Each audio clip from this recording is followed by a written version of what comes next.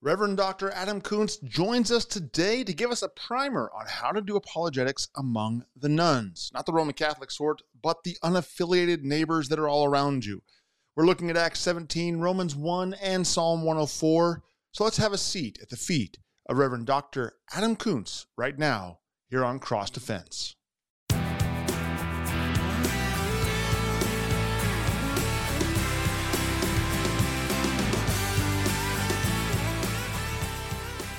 Welcome back to Cross Defense, another episode. It's good to be with you guys. If you're going to be defending the faith, if you're going to be doing apologetics of any kind, if you're going to be doing evangelism of any kind, if you're going to be sharing Christ Jesus with your neighbors in any way, you can expect, if you are fighting the good fight of faith, that some will be critical of your words. They will be critical of what you say. They may not agree with you. They could call you stupid. They may call you a babbler. They may call you all kinds of things. They could launch all kinds of insults your way, or they could just ignore you.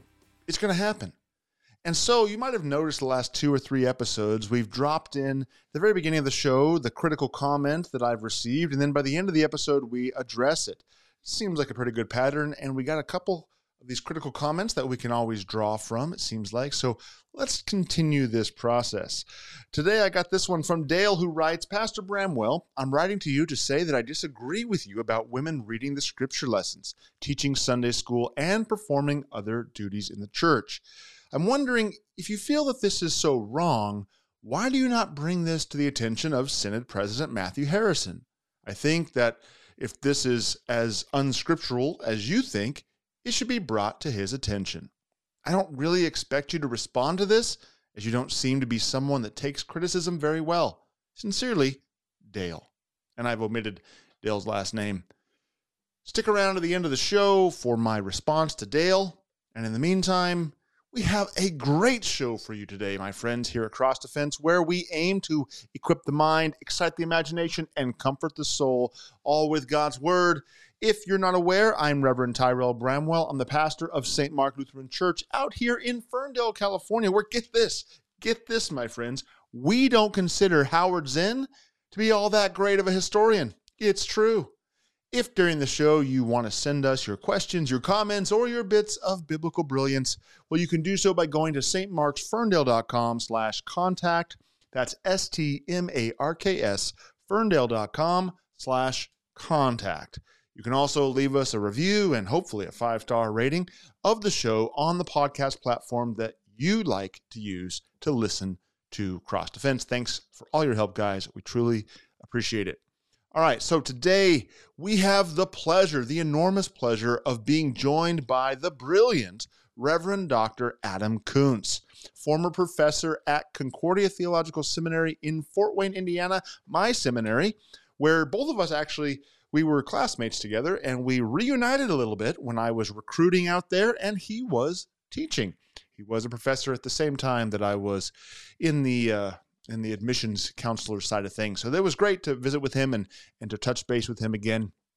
He is now the current pastor and evangelist at Trinity Lutheran Church in Denver, Colorado. He's with us today to teach us, let's call it a short class, a primer on apologetics for the nuns. And that would be your friends and family members, your coworkers and classmates, the growing number of neighbors all around us who are not affiliated with any church or religion. It's not to be confused with those ladies who walk around in habits doing, not the Sisters of Perpetual Indulgence, not those kind of nuns. Don't be confused with that at all. But the more Roman Catholic type, you get it. It's Nones. Reverend Koontz is also familiar to many of us in the Missouri Synod because of his various teaching engagements across the Synod. This guy is quite the teacher, as well as for the popular podcast, A Brief History of Power, where he and Reverend Jonathan Fisk get into some very engaging conversations. If you like Cross Defense, my friend, if you like this show, you'll love BHOP, Brief History of Power. I think that's what we say, right? BHOP? It's like IHOP, but with a B, and it sounds a little cooler. So, if you like Cross Defense, you're going to love BHOP. The good doctor will be at St. Mark Lutheran Church here in Ferndale as our keynote speaker for our first ever Freedom of Conscience and Religious Liberty Conference. It's in a little under 2 weeks already, October 28th. And if you're in the area, we'd love for you to join us. There'll be a lunch. There'll be a chance to tour the pro-life mobile van from the J. Rofe Medical Center. They'll have their van down here where they do ultrasounds for moms who are considering abortions, and they see their babies, and they often change their mind because they can see the wonderful creation of God within their womb. And there'll be the first ever award, actually, too, of someone in Humboldt County who has exercised their freedom of conscience, whether religious or not, doesn't matter. They've used their freedom of conscience in a noteworthy way in the last, calendar year. So the first time we will award this will be this year. The old cotton bale. It makes sense because this is the first conference, right? Yeah, of course. All right. Well, enough of me. Grab your Bibles, my friends. It's time to sit at the feet of Reverend Dr. Adam Koontz. Reverend Koontz, it's a pleasure to have you on the show today. We are excited to learn how to defend the faith, how to fight the good fight of faith with that nebulous category of people known as nuns. So We're sitting at your feet, brother. Would you please teach all of us here at Cross Defense about apologetics for the nuns? Yeah, the nuns, N-O-N-E-S, do not have special religious garb and are not Roman Catholic. By definition, they're Is that a big confusion for a lot of people? It's confusion for some. Yeah, it's confusion phonetically, for some. it's the same thing, right? Yeah. Phonetically, it's the same, and it's a religious category that a lot of people don't think about, which is why I wanted to talk about it. Perfect. They don't think about it not because it's uncommon. By most measures, it's the fastest growing demographic. If you want to measure groups of people by their religion or lack thereof, not only in the United States, but in basically every developed country in the world, is that the group growing faster than any other, whether, Muslim, Mormon, some kind of Christian, whatever, are people who have no religious affiliation. That doesn't mean that they have no religious practice. It just means that they have no affiliation. In the world, not just in the United States. In the developed world. Okay. So you're talking Europe, Japan, Australia. Because in the third world, generally religious affiliation is going to be high. That's a different question from practice, but most people in Saudi Arabia are going to say that they're Muslim. Most people in Nigeria are going to say they're Muslim or Christian, or. But in just the like developed out here in world, America, we get a lot of people will say, "Yeah, I'm Christian." Yeah, right. Yeah, and I think that's really what's changing, is that yes, in previous generations there was more religious instruction. People were probably likelier to have been raised in something. Right.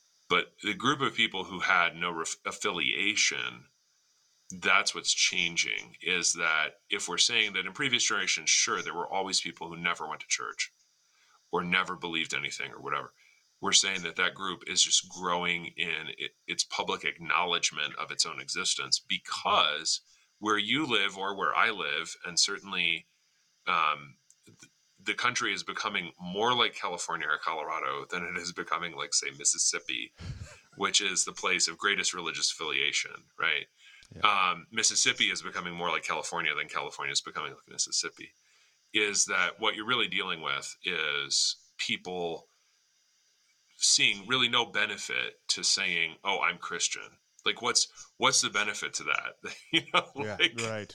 Yeah, what's that going to do for you? So that's probably part of the growth. It's also why we want to distinguish, and this is important for what we're going to talk about biblically and tactically today, between affiliation and a combination of belief and practice. The person says he's not Christian. Okay, fine. That doesn't mean that he's not religious or doesn't have thoughts that religion doesn't address. I think a lot of Christians think, to begin with, that they really have nothing to say to their grandkid who doesn't go to church anymore, or to their neighbor who's never been to a church. And biblically, that's just not true. The apostles have a message, and we're going to look specifically at the New Testament mostly today. The apostles have a message for the whole world, whether those people are practicing some kind of religion when they encounter the apostles, when they encounter that first preaching of the gospel or not.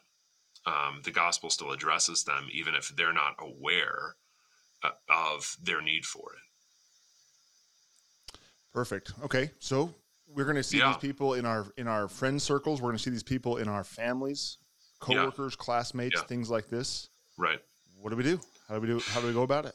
Yeah, I think the first place to start is just with a story. I generally find that when you're trying to learn something from the Bible, if you can attach a story to it, it's a little easier to hold on to it. So the story here would be in Acts 17 when the Apostle Paul encounters the Athenians. So that's probably a city that people know.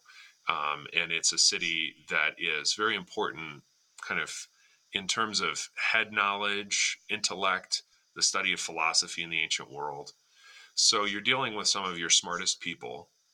And it's good to pick that one because I think one thing people worry about when they worry about evangelism and apologetics generally is that they don't know enough. So they don't know what to say because they don't know enough. Always. Well, yeah, right. And when Paul goes to Athens, guess what? Paul doesn't know. He hasn't read all of Plato. He hasn't read all of Aristotle. Um, you don't need to know everything in order to share the faith with somebody. He does know something, and this is our first tactic. We want to kind of combine the text with the tactic, is that he knows that nature exists. And by nature, he means something implanted in mankind in every nation that makes them, is given by God and makes them have some kind of contact with his existence and with their accountability to him in some form. It's why the Athenians, when Paul encounters them, are sacrificing already to a wide variety of pagan gods. And because they have some sense that there's something above them that is more powerful than they are. That vague sense is implanted by what we would call, in terms of, and here's our second scripture passage, Romans 1, that's implanted by the existence of nature. So if we say that something is natural or that it seems like second nature to him or something, we're appealing to that same idea that in everybody you meet, there are things that are given by God, set up by God in him, that are going to be there whether he acknowledges it or not, and certainly whether he acknowledges the creator or not. They're there. Now that's going to get perverted in the Athenians into worship of false gods. It gets perverted in relationships into all kinds of violations of the sixth commandment in Romans chapter 1. But the reason that you're doing something that is even wrong, but that somehow regards the gods, is because it's in your nature to want to worship the things that are greater than you, that you cannot control. And that is something that's going to get discussed in all kinds of ways by people today, but it's there, right? Why do they want a sense of significance, or what do they do with that? Why do they want a sense that their life is worth something, and what do they do with that? So when Paul rolls into Athens, he knows that. He doesn't know everything that the Athenians know, and he doesn't need to.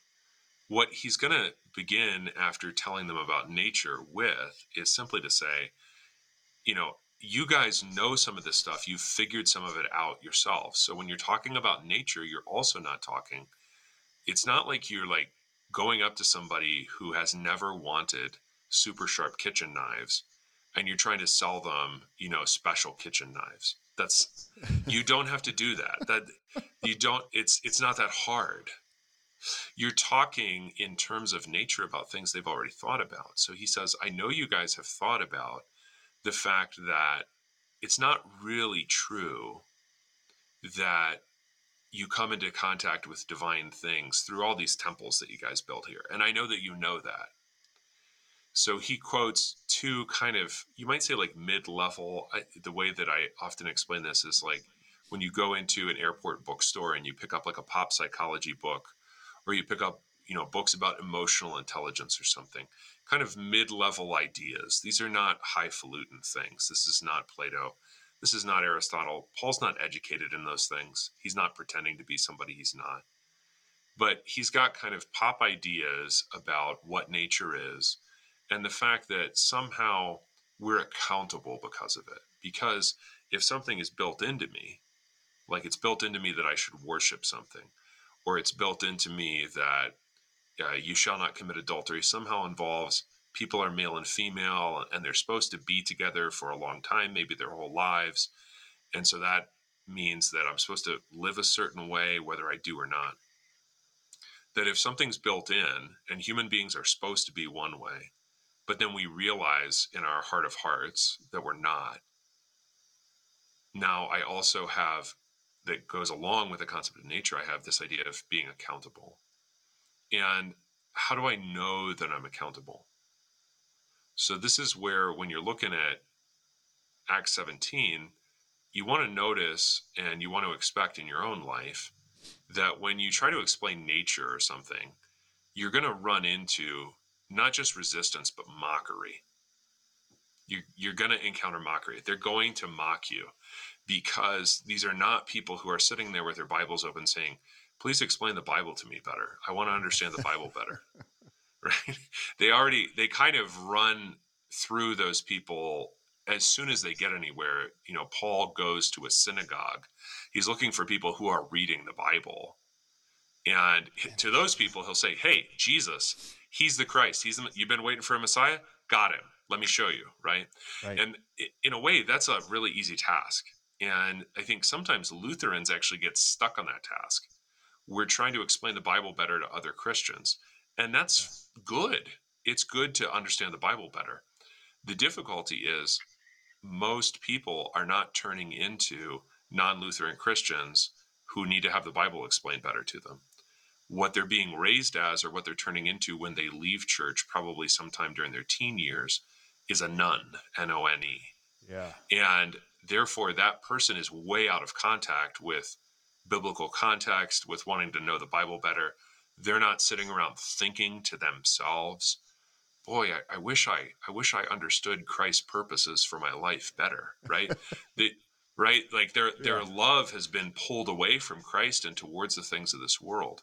So what the talking about nature does is it says, okay, you're living in the world, you're thinking about the things of this world, you've been thinking about money for a long time, you've been thinking about lust for a long time, you've been involved in whatever it is that you thought mattered more. Or you've never even heard about Christ or God or anything, right? Okay, fine. What about this thing inside of you? And so this is where, when you're looking at the different reactions to Paul in Acts 17, or you're looking at the process Paul describes in Romans 1, you'll notice some people do listen to him. Well, what is that in the person where when you talk about nature or you talk about being accountable for your actions, either today generally or when you think back on it in a couple of years or maybe at the end of your life, being accountable, what is it that actually works in the person to make your words get some kind of traction? And that's what Paul's going to talk about in Romans 1, and that you see demonstrated in the people who do listen to the message in Acts 17 as conscience. And so that's not a concept that has been completely banished from everybody's life. Sometimes it gets turned into various psychological talking points. It's something that maybe their therapist has told them they shouldn't worry so much about. Lots of ways that this gets dealt with. The way that the Bible deals with the fact that when you do things that you know are unnatural, that are destructive, that maybe if you had the word you would even call sinful, the reason that hurts or you're harmed by it or you're haunted by it is because of conscience. Well, let's take a break right there for a moment just to go and see what else is going on here at KFUO Radio. We'll be right back for more from Reverend Dr. Adam Koontz on Apologetics for the Nuns. Don't go away.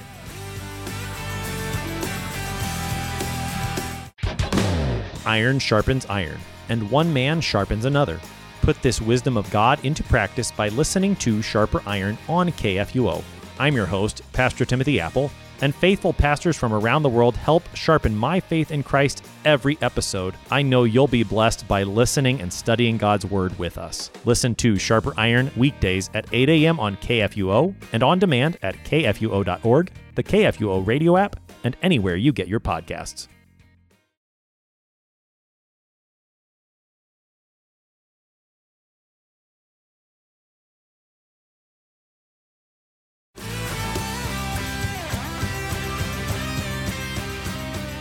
Welcome back to Cross Defense. We're in the middle of our conversation with Reverend Dr. Adam Kuntz, the pastor and evangelist from Trinity Lutheran Church in Denver, Colorado, who's teaching us about apologetics for the nuns.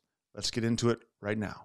That So when you conscious, speak of nature, just to be clear for the audience, we might want to jump to the conclusion that you're talking about pointing people to look at the trees and things outside, but what you're bringing it to the conscience, the nature inside of us, that God created the cosmos and the conscience.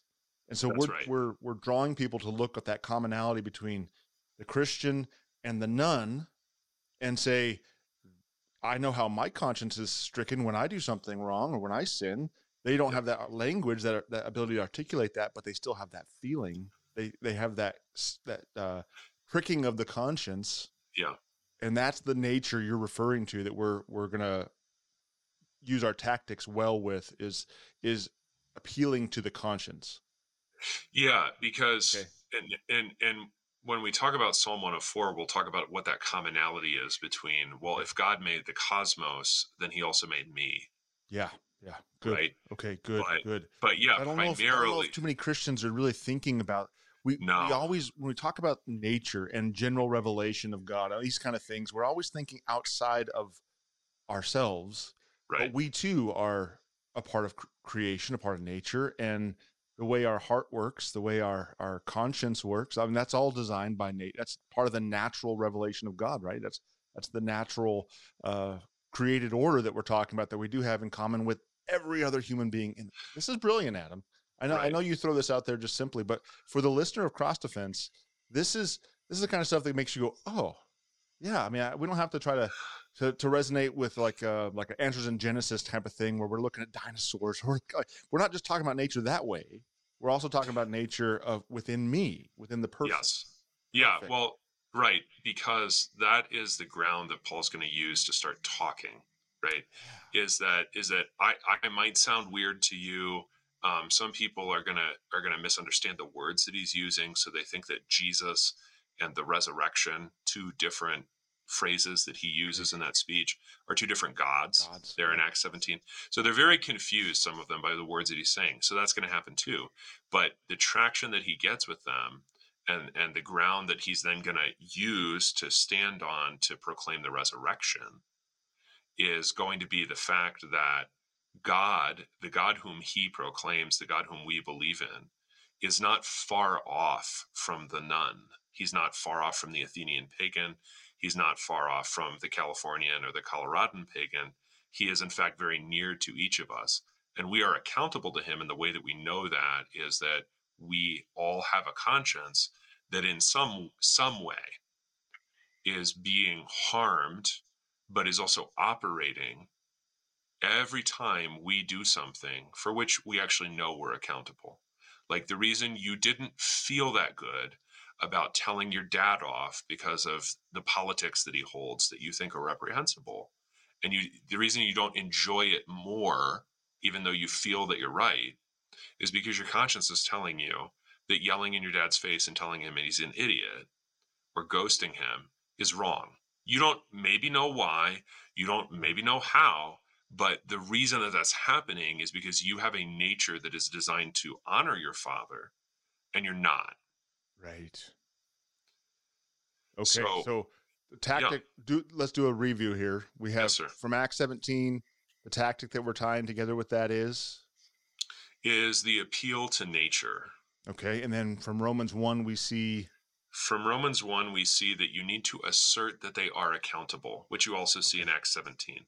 Okay, perfect. Okay, you need to assert that they're accountable, because the issue here is that both in Acts 17 and in Romans 1, you are making sure that they acknowledge the existence of conscience.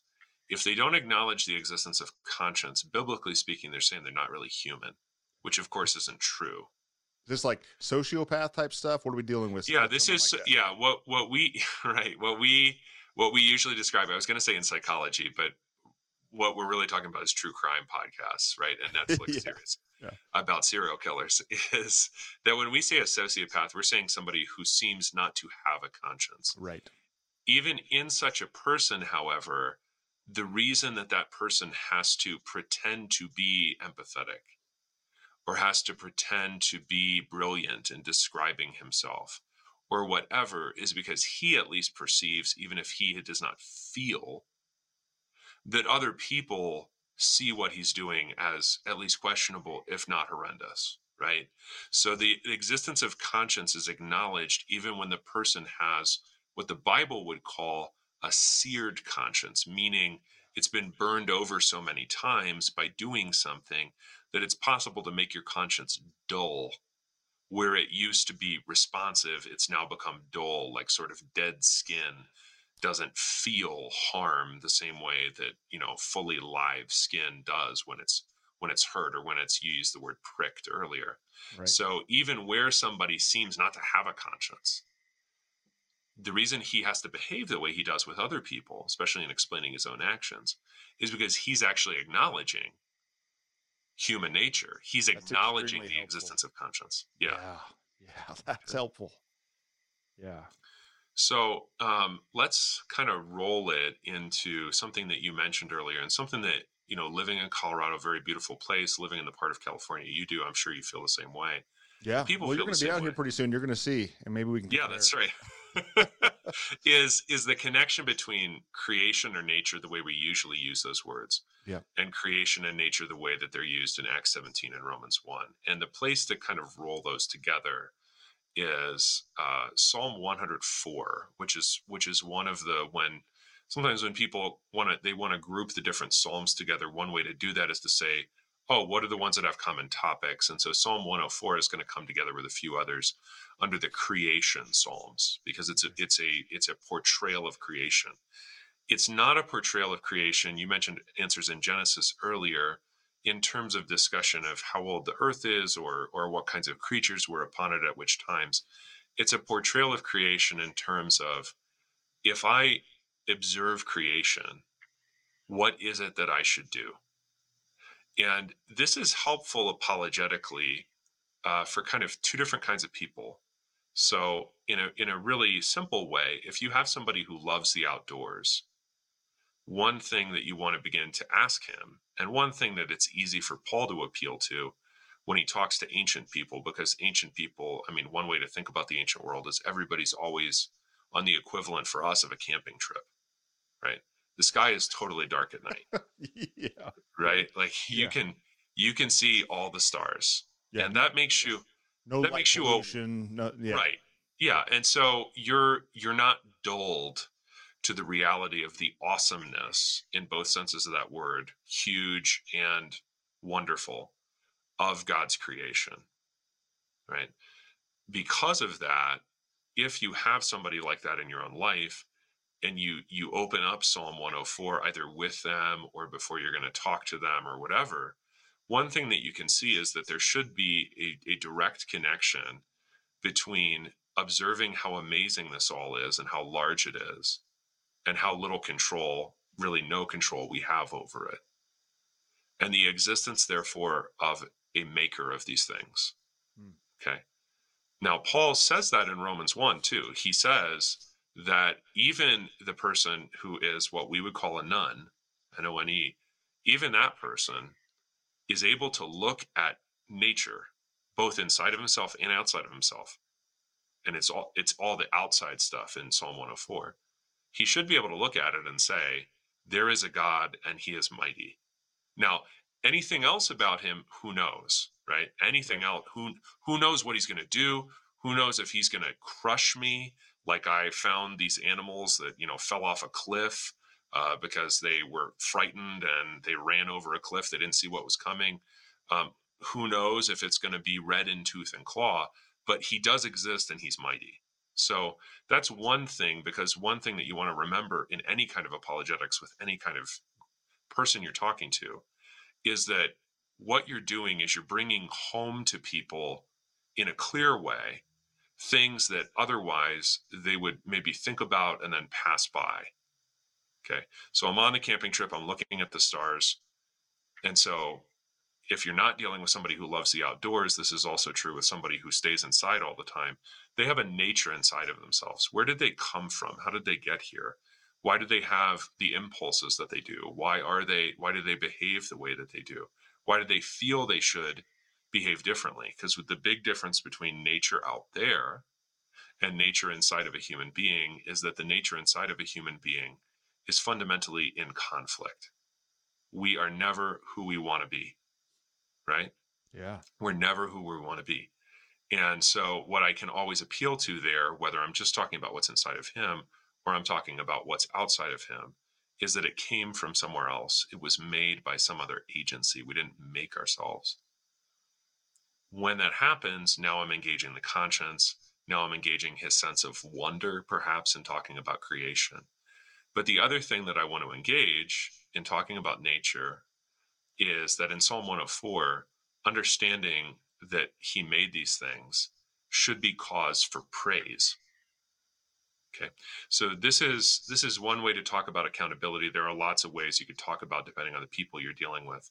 But one way you can talk about it is you could say, if somebody made these things that are so amazing that people will fly all the way across the country to see the leaves in New England in the fall, then what is due to such an artist? I mean, what kind of praise is due to such an artist? People don't think about that because their conscience is dulled to such beauty. Okay. Now, Oh man, Paul doesn't. that's Yeah. that's amazing. Out here in the redwoods, we get people from Japan, all over the Yeah, Orient. They right. fly out here. They get all their pictures of tourism. See these giant, wonderful, ancient trees. Yeah. And how many of them are stopping to think about that? That's so true. Wow. Yeah. Thank Right. Thank you, brother. Thank you. It's no worries, but I mean, I think what Paul does that is amazing here in Acts 17 is that he takes that sentiment that is there in your tourists from Japan, that is there in the Athenians who are always on a camping trip practically their whole lives long, in anybody who observes these things, and he says, guess what? This is all under his power, and guess what else he has done? And whenever you're doing apologetics, you don't want to leave it just in terms of purely breaking down their thoughts and saying, gee, I guess I am awful, or wow, creation really is big, right? He also is going to say, thing to do to somebody. Yeah. right, is he's going to say there is a resurrection and he has appointed a man. Now, it's just kind of an interesting little thing that in the speech that we get in Paul's words in Acts 17, he doesn't use the word Jesus, but we know from the reactions that people had that he did use that word. So we know that the speech we're getting basically a summary of it, because he says there is a man whom he has appointed. We know from their reaction that he named that man Jesus. So what's happening, right, is that you want to give them a sense that there is hope for them and their conflicted nature. And there is hope for the whole creation, like Paul talks about in Romans 8, the creation waiting for the revealing of the sons of God, is that the hope that all of this has, the anchor that they can put their future on, is not the various things that are going to disappoint them, but the resurrected Christ. So what's happening, even with nuns, okay, people with no Bible information, people with no knowledge of Jesus of Nazareth before you show up, people simply with a knowledge of creation, is that Paul moves quickly from creation to accountability to conscience to judgment to resurrection. And that step moves you from, I have no idea what you're talking about, to, okay, you're specifically talking about how I need to trust in Jesus of Nazareth, who is resurrected from the dead. Now, the reactions to that, I mean, some people make fun of him. They call him a babbler, meaning your words don't make any sense. Some people are just confused. They're like, how many gods are you talking about? But some people actually believe what he's saying.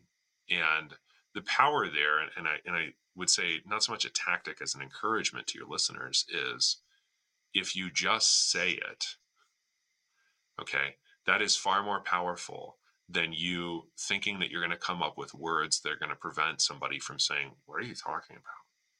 Or you're dumb, right? I mean, the Apostle Paul was called stupid. The Apostle Paul was misunderstood. Yeah. Do you think you're going to, I mean, I'm not going to do any better. Right. you know? Right. Yeah. Right.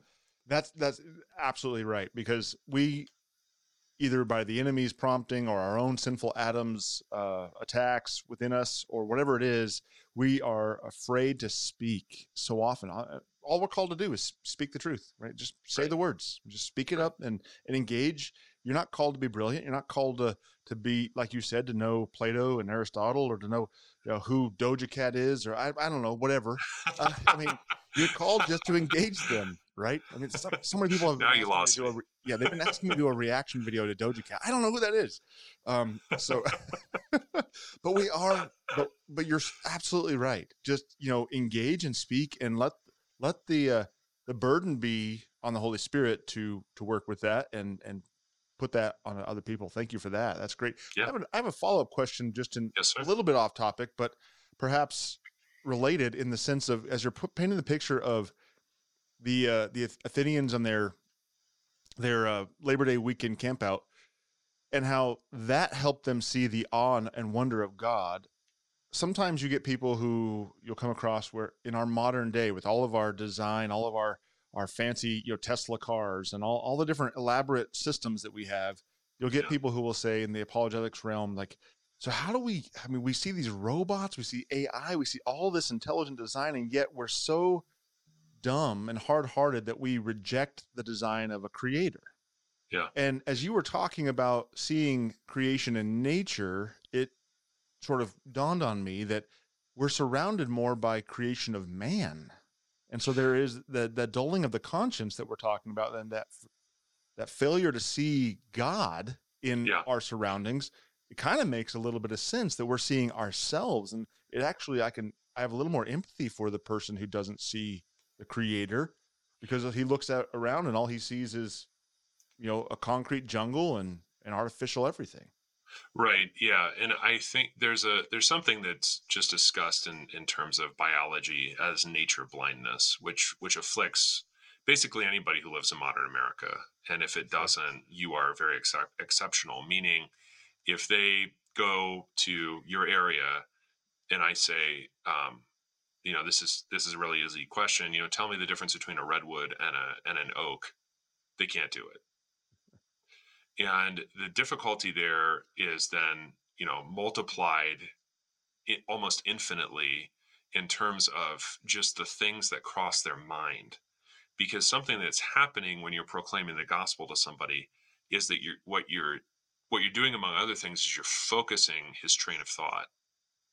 You're taking things that, yes, have traction in terms of talking about nature inside of him and outside of him, but you're pushing those towards a certain conclusion in terms of accountability, in terms of conscience, in terms of judgment, toward focusing on Jesus Christ and what he did.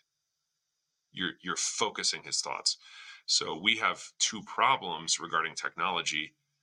I don't think it's hopeless, but we have two problems. One is our immersion in technology furthers our nature blindness. Outside of ourselves, very obviously, because we just have little to do with oaks or redwoods, but also inside of us, because number two, it increases our amount of distraction.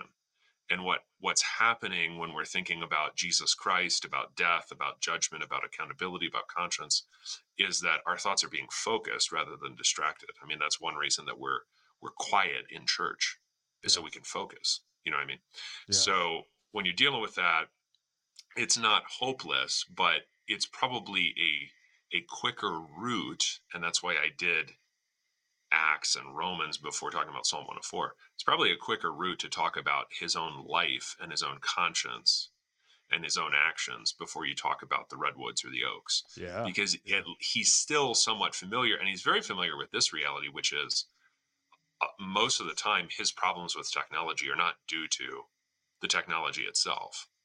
It's due to him using the technology. Error. Yeah. Yes. Yeah. And so there is a fault in our stars. I mean, human nature is still faulty. So he has familiarity with that, even if he can't tell you the difference between a redwood and an oak. That is brilliant. Reverend Dr. Adam Koontz, thank you so much for this. Yeah. Can you wrap up anything? Is there anything I didn't let you have time to say? No, I'm looking forward to seeing the redwoods with you soon. Wonderful. Yeah, we can't wait for you to be out here. I'm looking forward to this episode coming out this week to be a little teaser for at least the local audience, because I know they're very much anticipating. A lot of the members here have already seen your videos. I've promoted you, and you're teaching here among us. So a lot of them are familiar with you, but some still are not. And now I can't promise you a peaceful weekend, brother. We've got a lot of controversy coming up around this conference. It's our first Freedom of Conscience and Religious Liberty Conference. You happen to be our keynote speaker, so you're being dragged into this. You made the newspaper this week, brother. You made the newspaper. Just by virtue of being our speaker, you're here. So you're in the paper. So it'll be fun. So we can't wait to have you out. Thanks for coming on. Thank you. And thanks for teaching everybody here at Cross Defense a little bit more about how we can be confident to engage. You're equipping our mind, and we're appreciative for that. And hopefully we can be a blessing to all those nuns out there. My pleasure. Thank you so much. We're going to take our second break. Thanks for listening to Cross Defense. We'll be right back in just a minute. Hello, friends. I'm Pastor Phil Boo, host of Thy Strong Word. Each weekday morning at 11 a.m., join me and a guest pastor as we explore God's Word, which strengthens our faith and guides our lives. You can listen over the air, online at kfuo.org, or through your favorite podcasting app. Just search for Thy Strong Word, only from KFUO. Christ for you, anytime, anywhere.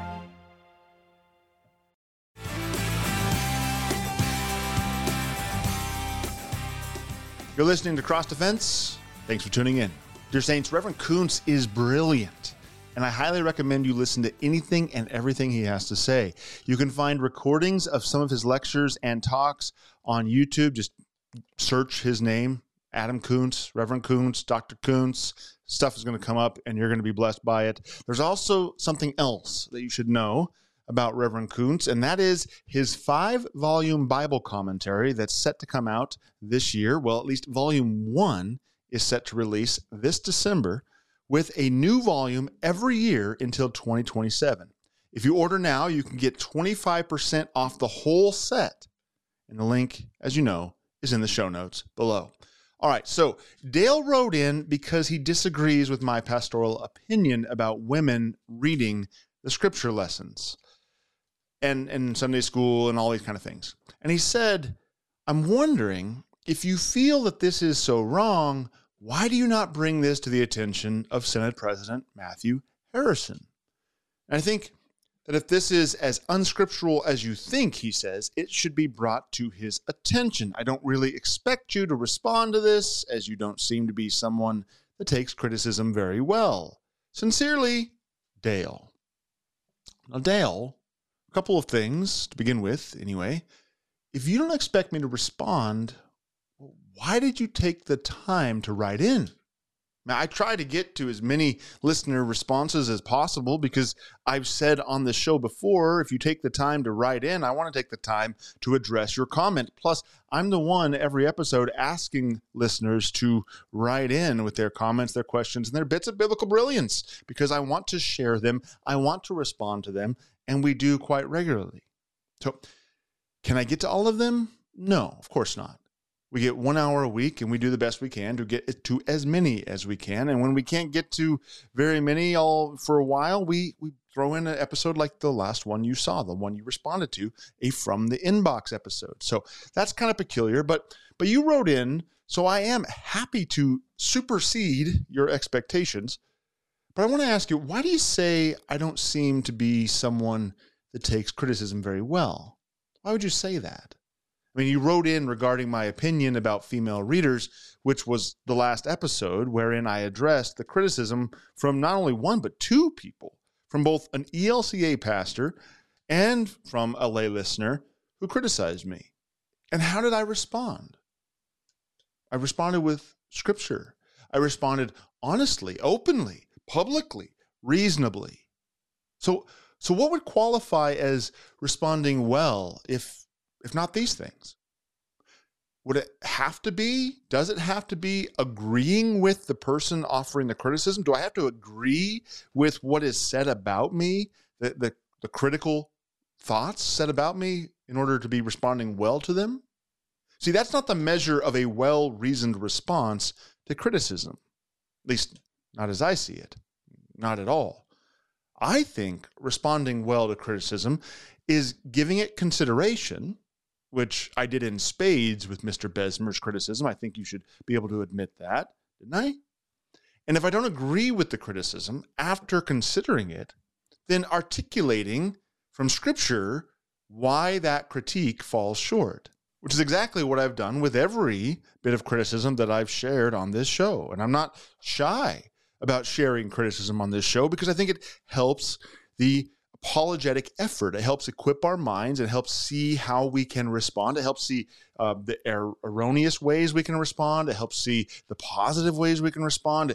It gives our imagination something to be excited by, in a very clinical way of saying that, not excited in like a popular way, but our imaginations are piqued to where we can see ourselves, you listeners can see yourselves engaging in the same kind of situation or resonate with that same situation from your past experience. And so, yeah, I'm not shy at all about sharing criticism on this show. In fact, it helps the aim of this show tremendously. So thank you for writing in, just as I thanked Mr. Besmer, and I'm thankful for Pastor Hubbard and all the other criticism that's come this way over the course of the last year or so. So perhaps, I would also say, perhaps as the most criticized pastor in the LCMS, and I don't know if that's necessarily true, but it certainly feels like it from where I sit, certainly the most criticized pastor in Humboldt County across all the different denominational affiliations. As that guy, and I'm criticized publicly. I mean, I'm talking letters to the editor, articles, hit pieces, constantly, all the different things, social media, everyone smears me, all this stuff. I think that it's fair to acknowledge that I've learned to respond to criticism quite well. But again, responding to it doesn't mean acquiescing to it. It doesn't mean assenting to it or changing my position because of it. That's not what it means to respond well to criticism. For instance, let's consider your charge against me that I don't respond well to criticism. You simply wrote in an assertion that I don't respond well to criticism, that I seem to be someone who doesn't respond well. What am I supposed to do with that other than answer it if I have time, which I'm doing right now, giving you the time of day that I think you deserve when you write in, treating you with respect and kindness and giving you a little bit of this airtime in that regard. You didn't give me any rationale to actually work with that could move me from one course of action to another, which is what I do with my critics, isn't it? I take their words and then I address them, not personally, even though the criticism that I get is usually personal attack in some way. It's not really a logical argument. It's more of a backhanded insult or something along those lines. So I don't respond personally, even though that's the form of criticism I get, but I respond biblically. That is, I respond according to the norming standard of our lives. Scripture, right? Now, you're wondering, as you said, why I don't address President Harrison regarding women lay readers if I feel so strongly about it. How do you know, though, Mr. Dale? How do you know I haven't? You're making an assumption.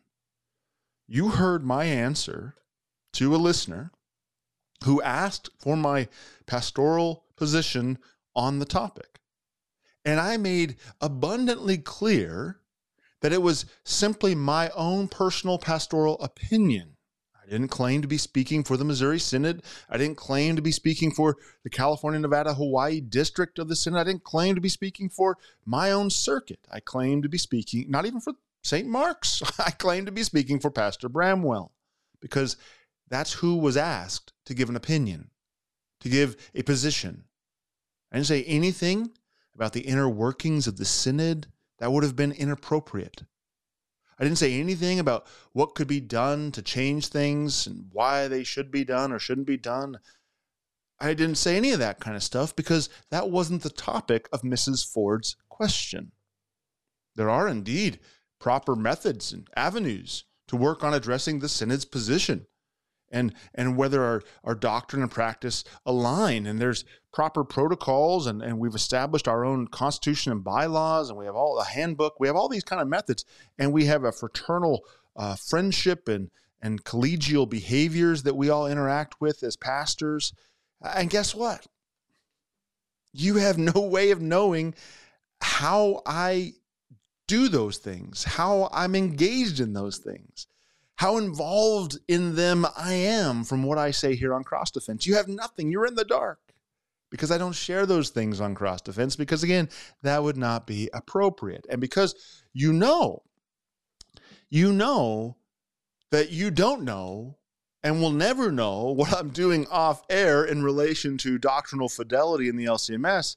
Because of that, I can only take your email as a frustrated message sent because, as you said in the beginning, you disagree with me. And as you made clear in your tone at the end, that's how I should read your words. But Dale, my friend, I don't know you, but in the general term, friend, we're allowed to have different opinions. You know you're allowed to have your own opinion, right? For instance, proof and point. Another listener, Carl Cecil 79, said, "My pastor agreed with your position on no female readers of the word. Keep up the good work. God bless you." From the quiet corner of Connecticut. See, we're allowed to have different opinions. And when asked what they are, we're allowed to voice them. We're even allowed to accept a pastor's invitation to share those opinions with him via email and sign off with words of contempt. And we're even allowed to do that knowing that this said pastor is the host of a radio show who will respond on air because that's why he's asking for comments so he can make the listeners a part of the program, which is good radio.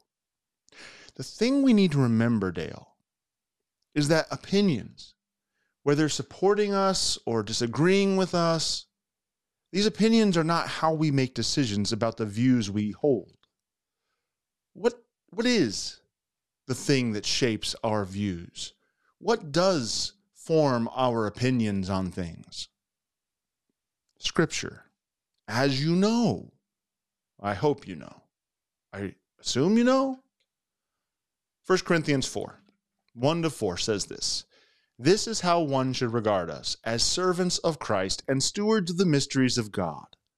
Moreover, it's required of stewards that they be found faithful. But with me, it's a very small thing that I should be judged by you or by any human court. In fact, I do not even judge myself, for I am not aware of anything against myself. But I am not thereby acquitted. It is the Lord who judges me." It is the Lord. He judges us, Dale.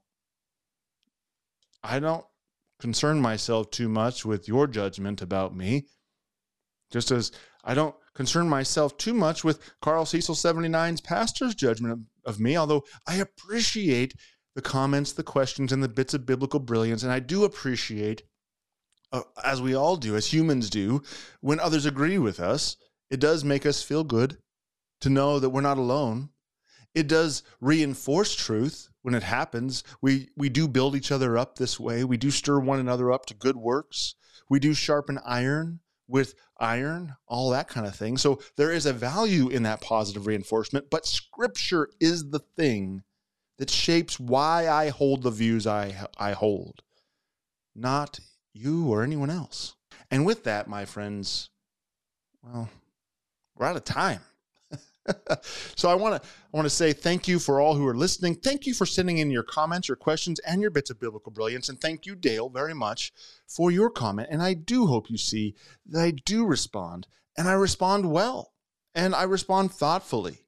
And I hope and pray that you will hear that, and that you will know you are loved by God, and you are given the time of day by faithful pastors who would like for nothing else than for you to see the truth of Scripture, not knowing anything about you, not knowing any of your positions on anything other than what you've said. I pray, my friend, that you will know all the faithful pastors out there in the Missouri Synod are doing things to make our practice align with our doctrine. When we discover that they're out of whack or out of sync, we do take steps that you'll never know about. perhaps, unless your pastor, wherever you are, tells you he's done it, to right the wrongs that we see, and that we all are also working as a synod. We're walking together, and we all have our various vocations. Pastor Harrison is doing the work that the president of the synod is given to do. I, here as pastor of St. Mark Lutheran Church, am doing the work I'm given to do, and certainly I am concerned more about what's going on with this flock than I am with any of the other flocks. Although I do hope and I do work to serve in a way where I can be an influence, not only through those collegial channels that we've established in our synod, but also through my own witness, whether it's here on the air or on my YouTube channel or in person or whatever, where I could be of service to my brother pastors, to strengthen them, if that be the Lord's will, as they strengthen me. I was hearing about the pastor in Connecticut. He strengthens me to know that someone on the complete other side of the continent is doing the same thing I'm doing, because we are truly walking together. Okay, well, I said we're out of time, and I started to run on a little longer. So bless you. Praise be to God for all of you. Thank you for listening. Christ be with you all, especially with you, Dale. And for all of you Christians who are out there in that quiet part of Connecticut, know this: I'm giving thanks to God for your faithful pastor. Amen. Cross Defense is a production of KFUO Radio. Find past episodes and support Cross Defense at kfuo.org.